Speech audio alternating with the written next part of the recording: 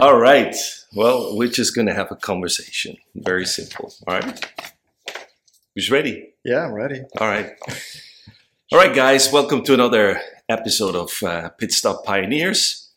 Today, I have the privilege and the honor to introduce one of my best friend, longest friend, Patrik Lackermeier. Welcome here in the States. Hey.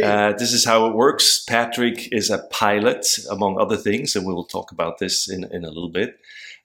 So he just gave me notice about 4 or 5 days ago. Is like shoot me a text like, "Hey, I'm going to be in Newark or somewhere else first," and then it changed again, and because he's flying all over the world, and so I drop everything, or we drop everything when Patrik comes, because, like I said, he's one of my oldest friends, and usually, I just want to say, this is not how we speak with each other, right?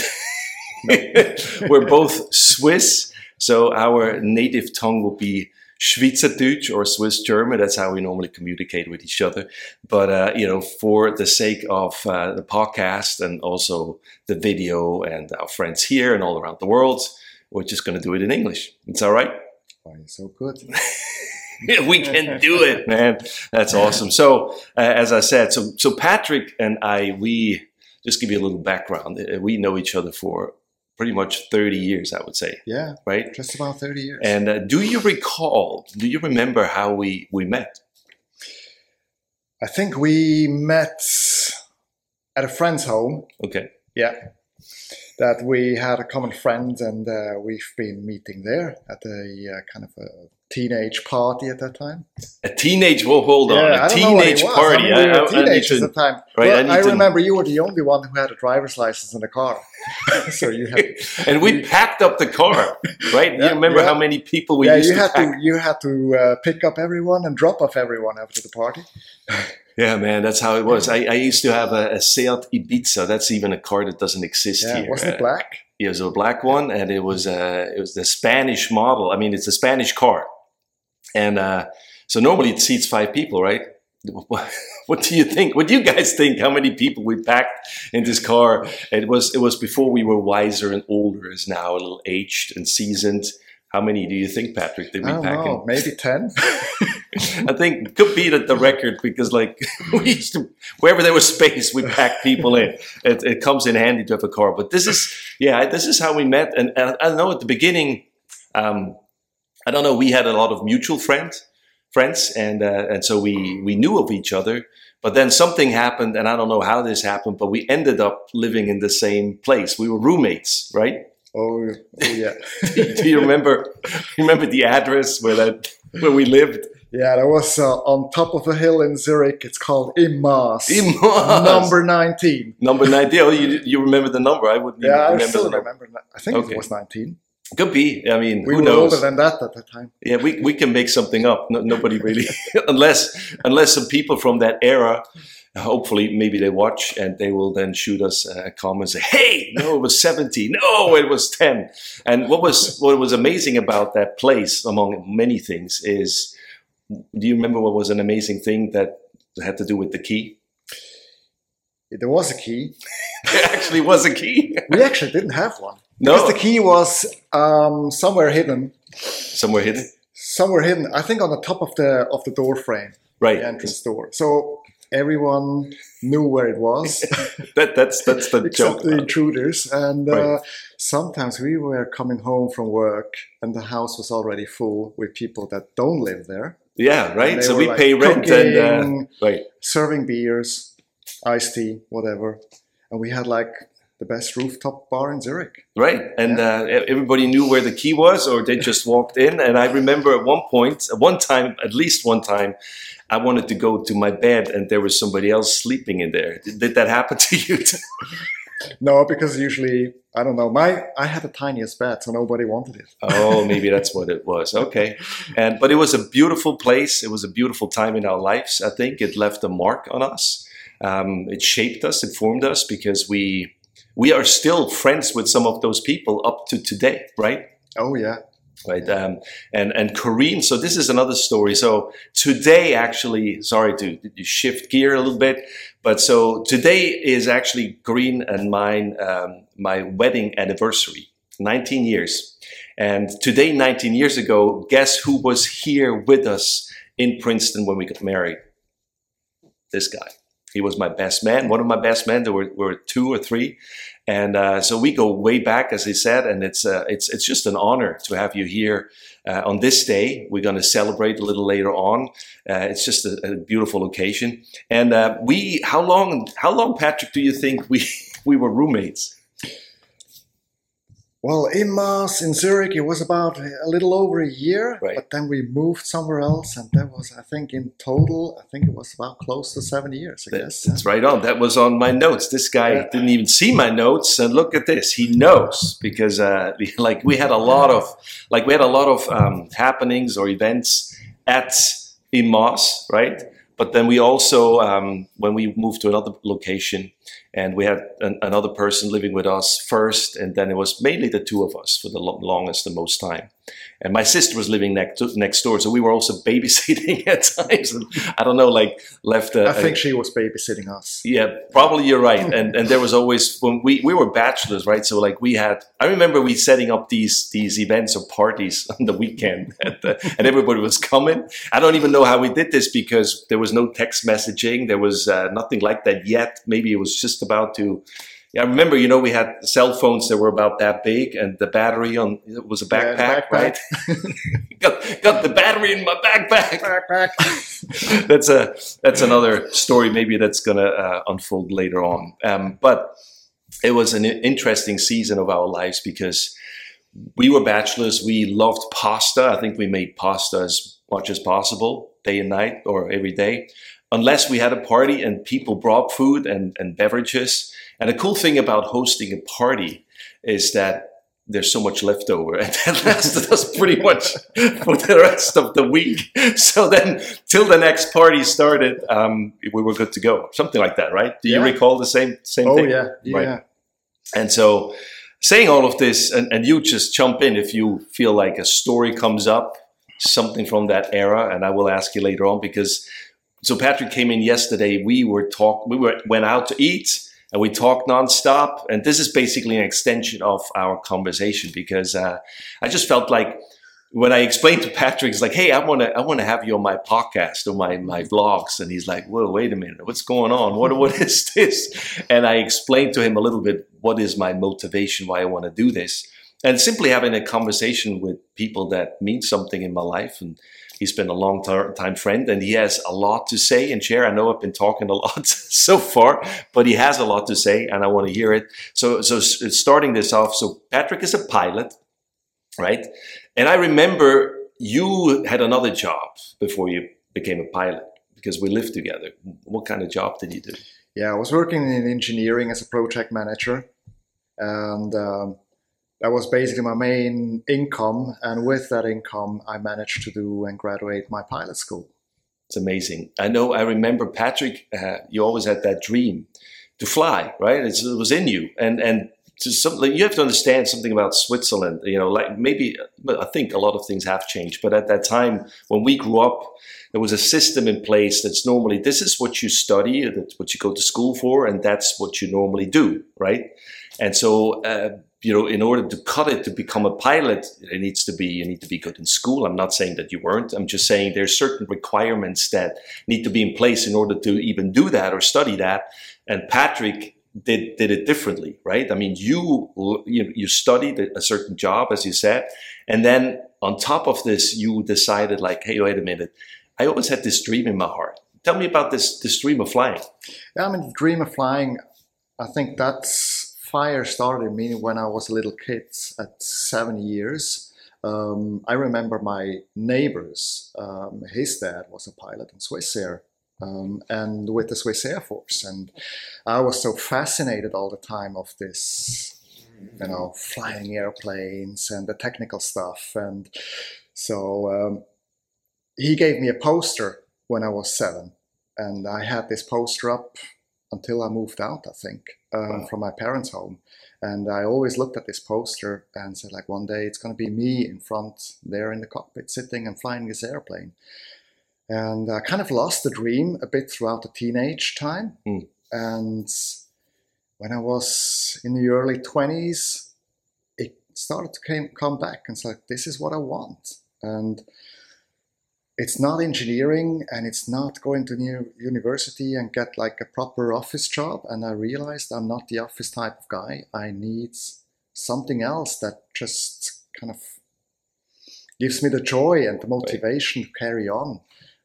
So I had a time when I traveled in Alaska, and I was camping next to a river, and I was close to a little airstrip that constantly airplanes were taking off and landing for sightseeing flights, and they were going up to Mount McKinley onto the glacier with these planes, and I was there and having my fire and doing my barbecuing and peanut butter. And eating my peanut butter, with the finger out of the jar. Yeah. And I was looking at these airplanes. And the next day, I booked myself a flight, and I was a passenger on one of these Beavers, very old school Canadian planes, and they flew me up on this glacier.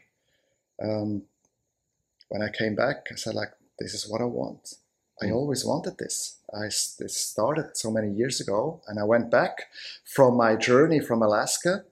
And I came back and I told Thomas, hey, something just changed. This is what I want. And I was looking for the proper flight school in Switzerland. And then shortly after that, I started my aviation academy. It's amazing. I mean, you guys, this is in short, right? I mean, I was involved in I saw it firsthand. Patrik going through this and rekindling a dream, basically, and it was an honor for me, to see that Patrik. Sometimes we have pipe dreams. Just like, I would love to be an astronaut or whatever, and sometimes you need to have this, and people actually really become that. I see that with my son right now. That's another story of what he feels he wants to become, which is great. You need to fuel that, and having something set in place. And I think it was also not easy. You correct me, like telling your parents, or like, this is what you want to do now, because it was finances involved. I mean, you worked a job in order to finance going back to school and pay for this whole education, become a pilot, right? Yeah. And guys, this is amazing. That costs a lot of money. I mean, I know it costs a lot of money here. Think about it, how much it costs in Switzerland. And but you did it. I did it. You did it, man. I did it. And now you're flying. Yeah. And so tell me real quick. So now, once if you finished your education, right now you're what do you call that? A private pilot? Is that the right expression, or what is that? Yeah, I'm not a private pilot. Private pilot is usually referred to those who do recreational flying. So that do the flying as a hobby with like a single engine Cessna. Yeah. What I do is I am a commercial pilot still. I have a commercial license, right, but I fly private individuals That's on their private-owned airplane or on a corporate jet that is owned by a corporation or a large company. That's amazing. And so I know, I mean, if you feel at liberty to say and share this, because you just mentioned that. So it's, I remember you did your private license, so with the little planes, and then you did the commercial license with the big planes, and you flew for, at that time, was I think Ball Air still, right? Before it became Swiss. Is that correct? It was Crossair. Oh, Crossair. It was 20 years ago, in 2001, in January. I started my base training then on the jet in Crossair. Wow, and from there to... Yeah, and the magic about it, it was actually exactly for the same aircraft that I had the poster hung up as a kid. Wow. It was an MD-80. Well, I didn't even know that part. That is amazing. Wow. And it was one of the last MD-80 operators in Europe at that time, because this airplane is a bit old school. It started to be replaced by Airbuses and new generation 737s at that time. So I was so privileged to be basically one of the last ones starting on this jet. Man, so just to recapture this, so you had a photography, like a poster of a certain plane. Yeah. You always dreamed to fly. first it looked at times that would not be possible, different circumstances, and also life, right? Yeah. Age, whatever. And eventually you not only did all of this and you end up flying that plane that was on that photography. That's amazing. Yeah. Wow, that hits deep. This is amazing. And so, we let this sink in a bit, but going from commercial airlines to private jets, you meet some quite interesting individuals, right? Or we would even say celebrities. Are you at liberty to even share like some of the people, or maybe I have somebody in mind, but that's up to you who you were flying around and Yes, of course, I do fly and did fly actors, musicians, rock stars, or well-known entrepreneurs. So it's very interesting how this is. So for me, it's not just the passion about my job. It's not just the flying bit, but it's also a bit, it's the traveling bit as well, especially on a corporate and private jet. It's like you never know where you end up next week or the next day. And that's the coincidence that we meet right now. Right. With Thomas a week ago. Nobody of us would have thought that I will be doing this right now. No idea. And but this is my life, and this is the way it is, so I'm almost every week surprised by new destinations and meeting new people, important people, politicians, and entrepreneurs, economists, and all such. Unfortunately, I'm not allowed to name the people. Good. But you can guess, probably. You can guess, and I think we can do this because that's not wrong. There's a song by an individual that motivated you through that school. Yeah. And it's called "Fly Away." Yeah. At the time, I was in the aviation training, and I started my first lessons on the single-engine aircrafts. There was an album coming out, number 5, by Lenny Kravitz, and it had this particular song, "I Want to Fly Away," and this song kept me through all the trainings, especially all the upsets and setbacks, because it's not just happening like this, and Right. even if you're maybe a smart person and talented, you will have your setbacks, and you have to go through difficulties. And I had difficulties in different areas of just handling an airplane. Right. I was very good in technical stuff and knowledge, but a bit the motoric part. So I had to train and learn maybe a bit more than others. And in English too. And sometimes I was just frustrated, and I was driving home from the airfield, and I put in this song, and it just gave me another kick. It's like, no, one day I'm gonna fly away.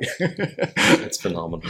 Yeah, it's a good song. Yeah, it is a good song. Good song by a great artist. So that's cool. Thank you. Thanks for sharing this. You also, I want to shift gears a little bit. So you have a family, right? You have a wife, 2 beautiful children. You guys were here 2 years ago, and you did something phenomenal, special. And as we were talking yesterday, because 2 years ago I was in a different place. We all go through seasons and phases, and I'll talk about this more some other time. But when you guys came, I didn't know what motivated you to go on a sabbatical. You did an extensive sabbatical, and I have bits and pieces you shared with me, and not because you didn't want to share it, simply because I probably didn't listen enough at that time. Sorry about that. But what I found out a year ago, my dad passed away, and you and some other friends came to that funeral because also you knew my dad. You were in a home or like their house basically, and so there was interaction, and it meant the world to me that you and some other friends showed up. I mean, not because I expected it, because this all happened like fast, and I had to, from here travel to Switzerland and all this stuff, and then set up the funeral and the memorial service. And then we met. We had like an afterglow, like an after time talking to each other.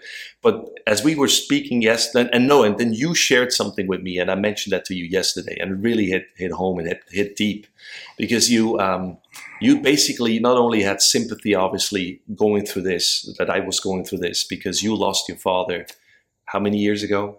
Yeah, what is 13 years? 13 years ago. Right, so you knew what I was going through because you experienced it 13 years ago, and I remember you told me that not only you had sympathy for where I was in at that point in my life, but you said, "Listen, I buried my dad." Right, that's how you. So I mean, you can correct me, but I buried my dad, and I buried my dad with a dream that he had that he never fulfilled. Right? Exactly. Yeah. And so that, this incident of burying my dad and realizing this made me realize something on my own, that I'm not going to die like my dad. And not because that's, good or bad death. It's just what happens, right? But that I will not die with a dream in my heart that is not fulfilled. Something like that. Is that fair to say? That's what he said? That's about it, what I said, yeah.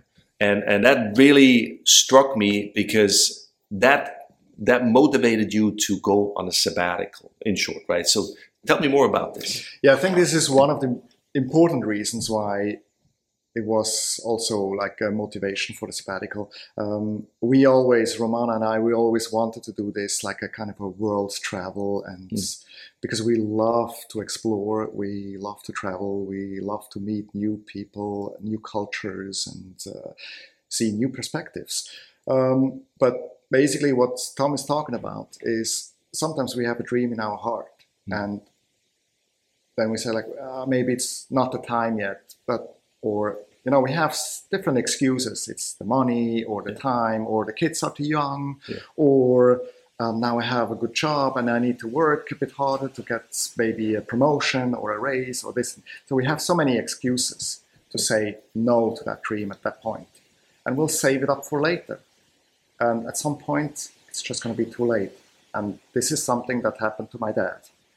He had these dreams of hiking in different areas. He was hiking in California, in Switzerland, in the Alps of Austria, Italy, everywhere. But he wanted to see other places, and he wanted to travel. And he saved it for his retirement. But that was obviously too late. Wow. So he did part of those dreams he fulfilled, because I remember, like you mentioned, like I think he did not the Appalachian Trail. It's another trail that goes from Mexico to Canada, right? Yeah, there is a trail. I mean, it's one of the most famous trails in the US is the John Muir Trail in Yosemite. And he started when he was maybe around 60. He had a working colleague that was talking about this trail, that he always wanted to do that himself. And my dad said, like, let's do it together. My dad's before never really been in the US. I mean, yeah, a couple of times maybe for business, but he has never really seen and traveled nor hiked in the US. So they did that. This trail is usually, I think, for a week. Okay. So you can do that. But it's another trail. It's called the Pacific Crest Trail, that basically goes all along the Rocky Mountain Ridge from the Mexican border to the Canadian border. Wow. You can take it even further, because the Rocky Mountains go way, way, way up, almost to Alaska. But this Pacific Crest Trail, that was his dream. Okay, so he wanted to do the whole thing, like in segments? He wanted to do the whole thing. Yeah. Yes, and he saved that for his retirement. This is like, I need more time. That was his excuse at that time. And so he saved that. So now, for you, knowing this and realizing this, you did something quite extraordinary. I mean, like, you decided, all right, I'm gonna quit my job for a while. You have a house, do something with that, rent it out, save money, or had saved money or something, whatever. You don't need to give details about that, but in order to just like, we're gonna do this now. I'm not gonna wait till I'm retired, and this might never come to pass. So how was that? I mean, how was the response in your own family? How was the response with your friends? I mean, like they all think like crazy or like, and tell me a little bit about that experience of taking off, just doing it. I think it's very difficult to understand such a decision if you have never done this decision yourself, first of all. And I think there you have to be flexible enough to accept maybe different opinions from your friends, your family. But I think our family was very understanding, but at the same time, not really understanding. Okay, I mean, they were supportive. Yeah. But I think for them it was hard to understand to do a step like this. Especially, I can tell I quit probably a perfect job I had at that time. I was really happy in that job. I was working in a great team, in a good environment. I was well paid. I had a good lifestyle. Everything was great. Also, our kids were in a good school. Everything was great. So why change things? But we felt like now is the time. Okay. So we wanted to do this. And basically, we always wanted to do this. But we were talking for a long time, like, when the kids grow up, then we do this. Right. And then suddenly it was like, why not doing this as a family? And then we said, like, maybe like, when our kids are that age. But suddenly we said, like, we have to do this next year. It came suddenly and we felt it. Okay. And I think if we would have waited another year, we all know the situation of COVID. If we would have waited another year, it would have never happened. Wow. So you were spot on. Because the borders on. would have been closed. Right. And it was just like the Kairos moment, the last chance to do it for us. And that's why for us, this experience and the privilege to be able to do a sabbatical with a world travel, to explore all these countries, cultures, people. It's wow. It just gives me, it blows my mind still. Right. So in short, so what did you cover? Like, where did you go and for how long? We started in the US. We started in Florida, and we got ourselves an RV. And we traveled for close to 6 months. The entire East Coast almost, up to New York. Okay. So from Key West up to here, Princeton area. Showed the kids New York, how a really cosmopolitan city could be, with all the smells and flavors. That's a good way to put it, right? And then we crossed the whole continent from the East Coast here, over to the West Coast. And I mean, understand this, I mean, for all you American viewers, you tell about how different the states can be. Right. For us as Europeans, sometimes it all seems to be the same, okay? But when you travel and you see, there are some major difference. Right. I mean, the states are different, the people change, and the food not so much. A burger is a burger. But just the landscape, how it changes, especially once you kind of pass the Great Lakes area, suddenly everything starts to change. It's just, for us, with the pictures I still have in mind, it's just like to see so far. In Switzerland, you don't see that far. I never had the impression that I see way beyond the horizon. And sometimes when we started like to go into states like North Dakota, South Dakota, we were like on these highways with our RV, and we were like up on a hill, and you would see miles and miles. You would see the highway going in a straight line. It's amazing. It's amazing how far you can see, and the clear sky. Big sky country, they call it, right? Big sky country. Yeah. Just to intercept real quick, because I had a thought, because you mentioned that, which was amazing, as you told me a little bit about your journey yesterday, or Corinne and I. You met some people here in the States while you were on your sabbatical that are not American, right? And it just, tell me, like, there's at least, well, hold on, three different, like, how did that work? Like, in short, like.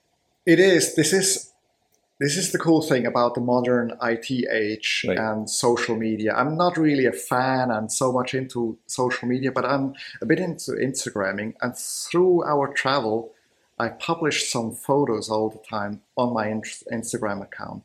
And I got some feedback and reactions. And it's friends from back home, from Switzerland, from like that I knew and had contact with from way back, like 20, 25 years ago. But then we kind of lost contact and we lost kind of the point of interest. Right. And we've never seen each other for a long, long time. But suddenly these people start to react on photos and it's like, hey, this is your angle of view or what you do is, I like that and I would like to see more. And then suddenly the question arose like, hey, did you move to the States or what? Right. And then we started to message forth and back to each other. And then suddenly he's like, hey, I'm going to be with my family in Minnesota for 2 weeks. I was like, wow, we might see each other because it's a small state. It's a long, yeah, it's a small country. It's a small country. Yeah. What are the odds? You know, we're going to see each other. Yeah. We met. Wow. We met at the place in Minnesota and we shared dinner and boondocked with our RV on his brother's driveway. And it was so amazing, you know, just to see people after so many years. And even though you lose contacts, we realize sometimes the hearts and the spirits, they're still connected. That's amazing. And then I think the same thing happened in another state. And I think in Hawaii, you met somebody else that actually lives in Israel. Yeah, then right again, now. The same thing, a similar thing happened in a place in Arizona where we met in Flagstaff. And another time in Maui, that's the best thing. Sunset with friends that you don't see that much because we live abroad. We don't live in the same country. We're not really able to see each other so often. And even with cheap telephone and Facebook and all such, maybe you don't have daily contact. But once you see each other, it's like hearts getting connected and it's just amazing. It is amazing, you know, like you do this journey and then on top of everything that you experience anyway, this happens too, which is just a super blessing. And like you said, like a rekindling, reconnecting. I just remember like when Corinne and I went to a U2 concert in Madison Square Garden just after we moved here. And we were like, I think Corinne said, I wonder if we're going to run into somebody that we know. I mean, like, right. And we did. We actually ran into somebody that we know that used to live in Switzerland, is married to an American. And out of, millions of people, right? You're at the same place at the same time. And like, what are you doing here? Wait a minute, you know? It's like, and you haven't seen each other in that case for, I don't know, 20 years. I'm just saying a number, you know, it could be less or more, but that's quite amazing. So from there, America, so you went to, just in short, like, did you do like the whole world or you just... Yeah, the whole world is a bit, I think it's a little over 200 countries now, so we're not there yet. So it would need on the road too. Yeah, next one. Okay, you do another one. Why not? Yeah, why not? No, after the States, well, we spent a lot of time in California. After the US, we went for a few weeks. We were almost 2 months, I think, in Costa Rica. First on the Pacific coast, learned to surf. Just chilled. We needed some time to chill because after half a year living in an RV, that's tough. You need to chill. You need to chill a bit. Okay, but we had a good time there at the beach, and then we went into central Costa Rica for a couple of weeks, and we were working on a horse ranch, which was really interesting and amazing as well. After Costa Rica, we went to New Zealand. We traveled North and South Island. Very amazing. The people are just so friendly. It's absolutely amazing. I think I've hardly met or been in a country where like almost everyone is just hospitable, friendly. And kind of content, maybe? Yeah, I Something, think it's a very special country, and this landscape. We did the South Island, and those who watched Lord of the Rings, I think if you travel South Island and you have this vast landscape, no house, nothing is there, and you see this, and it's like, wow, it remembers me of this bunch of group, you know. This is where the Rohingyans come down. That was like walking around there over 3 episodes. You shall not pass. Yeah, it is beautiful. It's stunning. That's cool. Yeah, it is absolutely stunning. Eventually, did you make it home before COVID? Yeah, just about it. After New Zealand, we spent a week in Sydney. We went to Singapore, and after that, we didn't really have sincere plan. We knew exactly, but somehow I realized on a booking app, I saw like, wow, cheap flights to Hawaii. Let's go. So we booked it, and we spent a couple of weeks in Hawaii, and that's where we met other friends in Maui. That don't live there, by the way, because they were there just at the same time. I guess it's like, wow. And just about when really COVID started to hit worldwide and all these national lockdowns started to happen and air traffic started to slow down. We were starting basically this was our plan to go back to Europe and then travel Europe. But then we were stuck for a couple of days in San Francisco because there were no flights anymore until we could be rebooked. And then we were going back to Frankfurt, and then we basically with a rental car, we went back to Switzerland. And then all the borders closed.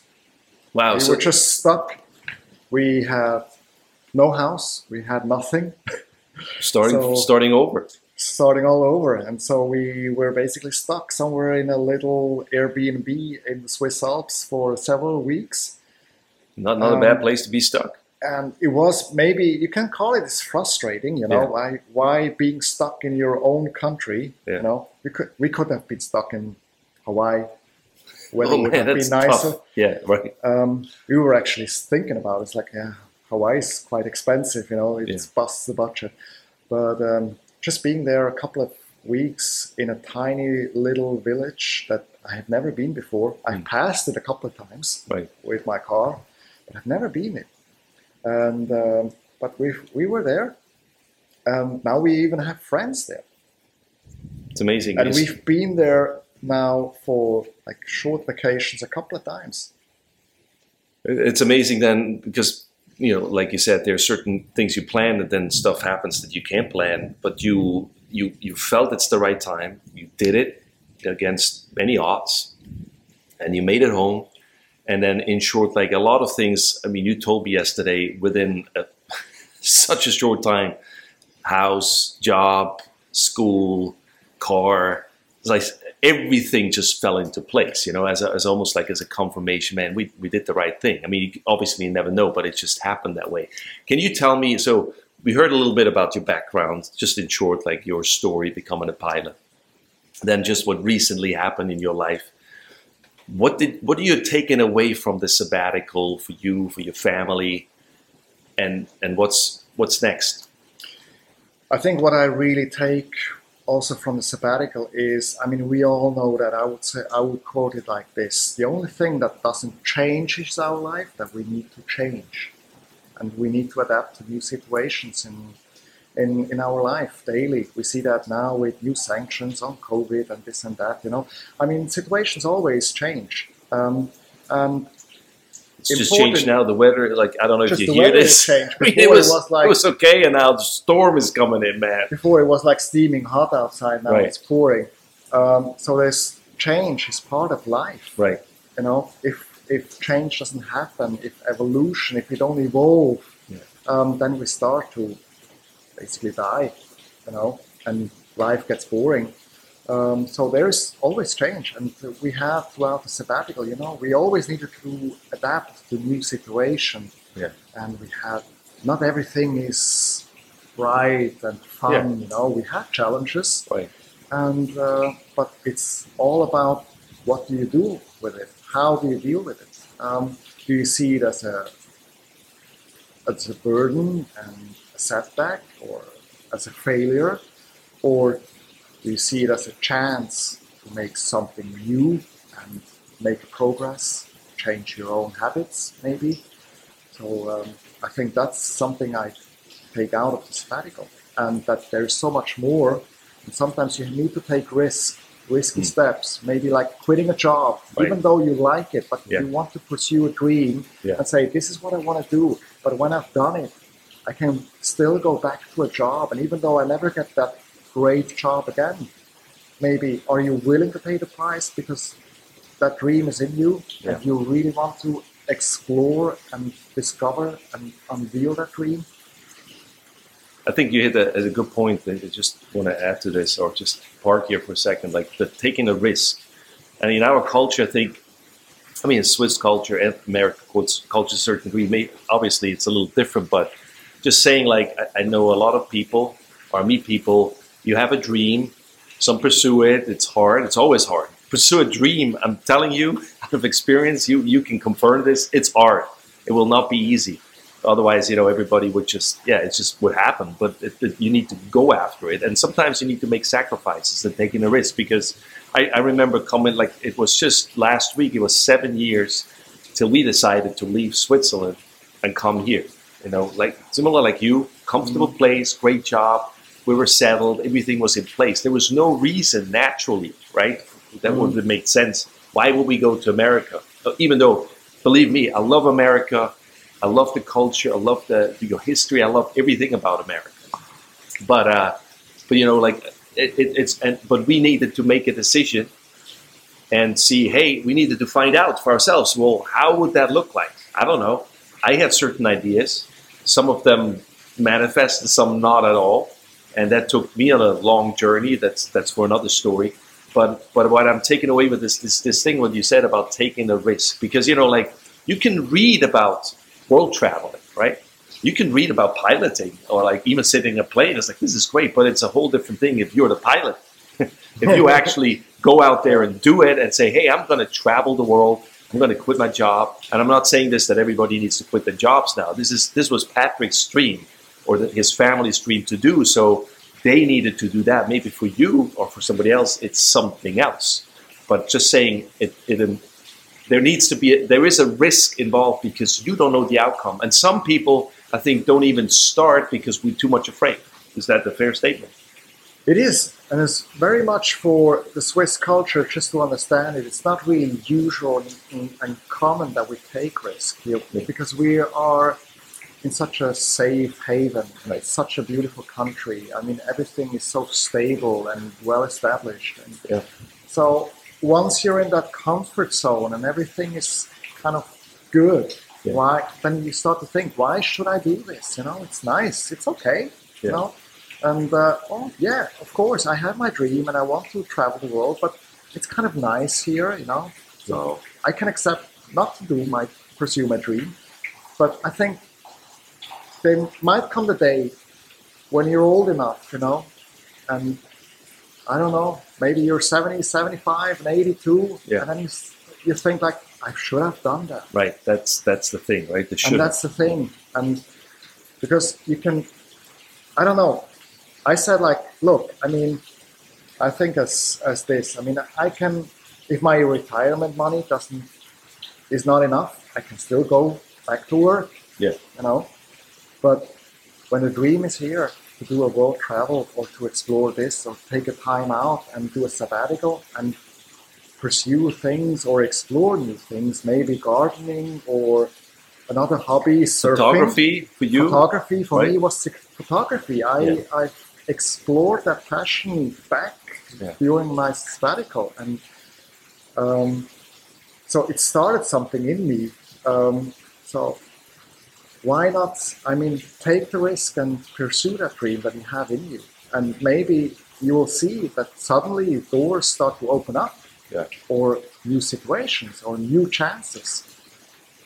This is a great point. I want to I want to two more things before I'm going to have you on again. I mean, there's so much we can talk about. I mean, we have a lot of history. But so one thing is yesterday that when Corinne and you and I were sitting here in the lounge and we were having a beer and just talking until I just fell asleep. Not because it was boring, I was just done. But there was a story with one of our friends. He's a Russian friend.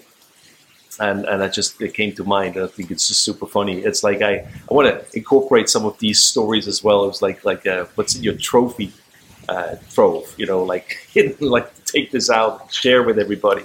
And so this particular friend, he used to live with us in that. I'm going back now to Imas, and we had guests and people traveling through, and like I was saying, sometimes somebody spent the night or even whatever, and so this was a Russian friend of yours that one of your acquaintances. And I remember Corinne still tells the story. Everybody, like when we have a digestive, we have a grappa or something, or a whiskey. In my Russian friend Konstantin would say, we measure this in bulbul, right? Yeah. Can you explain to us what the measuring in bulbul is? Well, we still haven't figured it out because... No. The next question was, Konstantin, he's like, he was telling this story, in Russia, we measure not in centimeters or in pints, we measure in bulbul, because you pour into the glass and it makes bool. So now the question is that we start to give to Konstantin, it's like, well, is it bull or is it bull? Which is the unit now? Okay, is it bull or bulbul? See, it's hard. He still owes that answer. Okay, maybe he watches this. Maybe Konstantin, if you see this, give us an answer. We want to know. But then, this is one story with Konstantin. But then another one, we had dinner.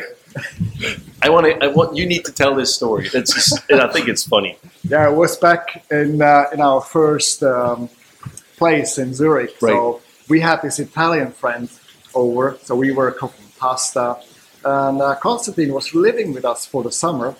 We had him imported directly from Russia. Imported him.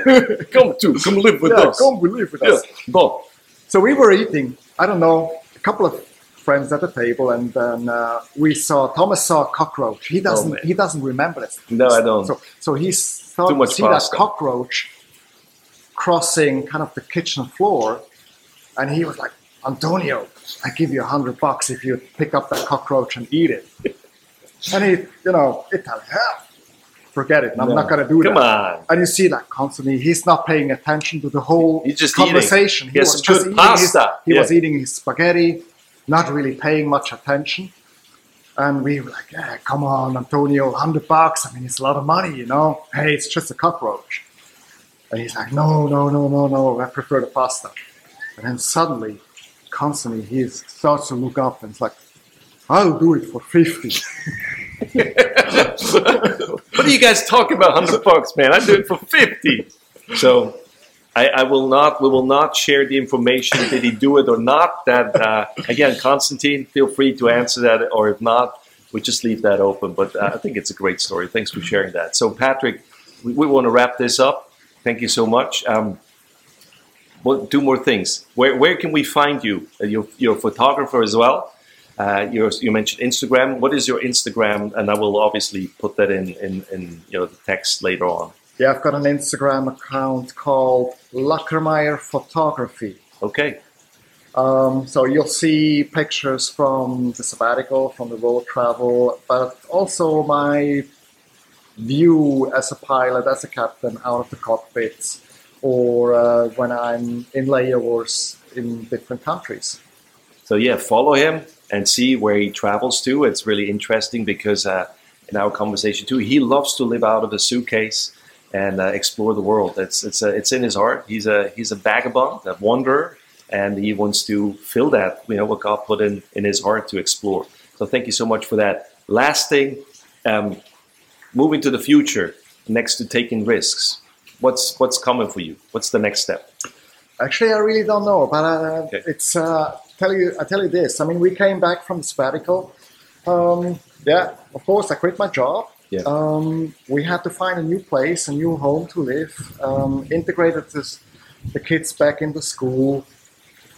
We needed a car, everything, within the last year, everything kind of came back. Last December, I said like, hey, look, my type specific rating that's for the airplane type I'm allowed to fly has expired. So I said like, hey, I'll do it now, and paid up my own pocket. You can imagine how expensive this is. Everything in aviation is expensive. Yeah, I can. But I took that risk again.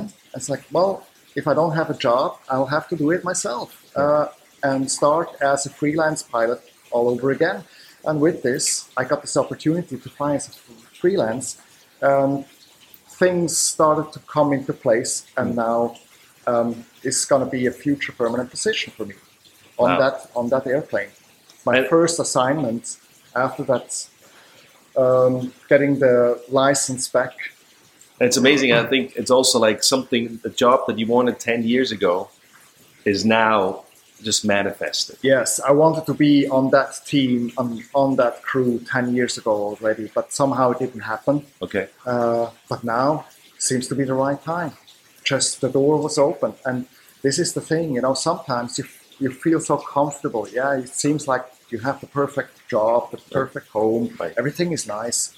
And then you get out of this normal comfort zone. Right. And then you have to learn how to live in new cultures, traveling, adapt to new environments, new weather. Especially now, man. I don't know what's going on in New Jersey. It makes yourself also very flexible. It makes yourself open and sharp to spot out new opportunities. And I think this is... it has shaped me. The sabbatical has shaped me certainly in that way to make me more sensitive to new opportunities. That's great. Patrik, thank you so much for sharing your heart. Thanks for being here. You're always welcome. Do you know that? It's such a privilege and honor to have you here in our house. Thank you for your friendship. And guys, stay tuned for what comes next with Pit Stop Pioneers. I will conduct more conversations. We just sit down, have a conversation.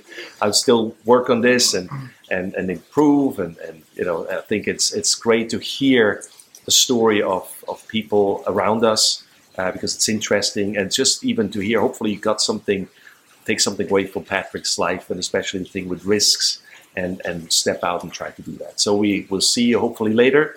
Thank you so much, Patrik. Bye-bye for now. Bye now.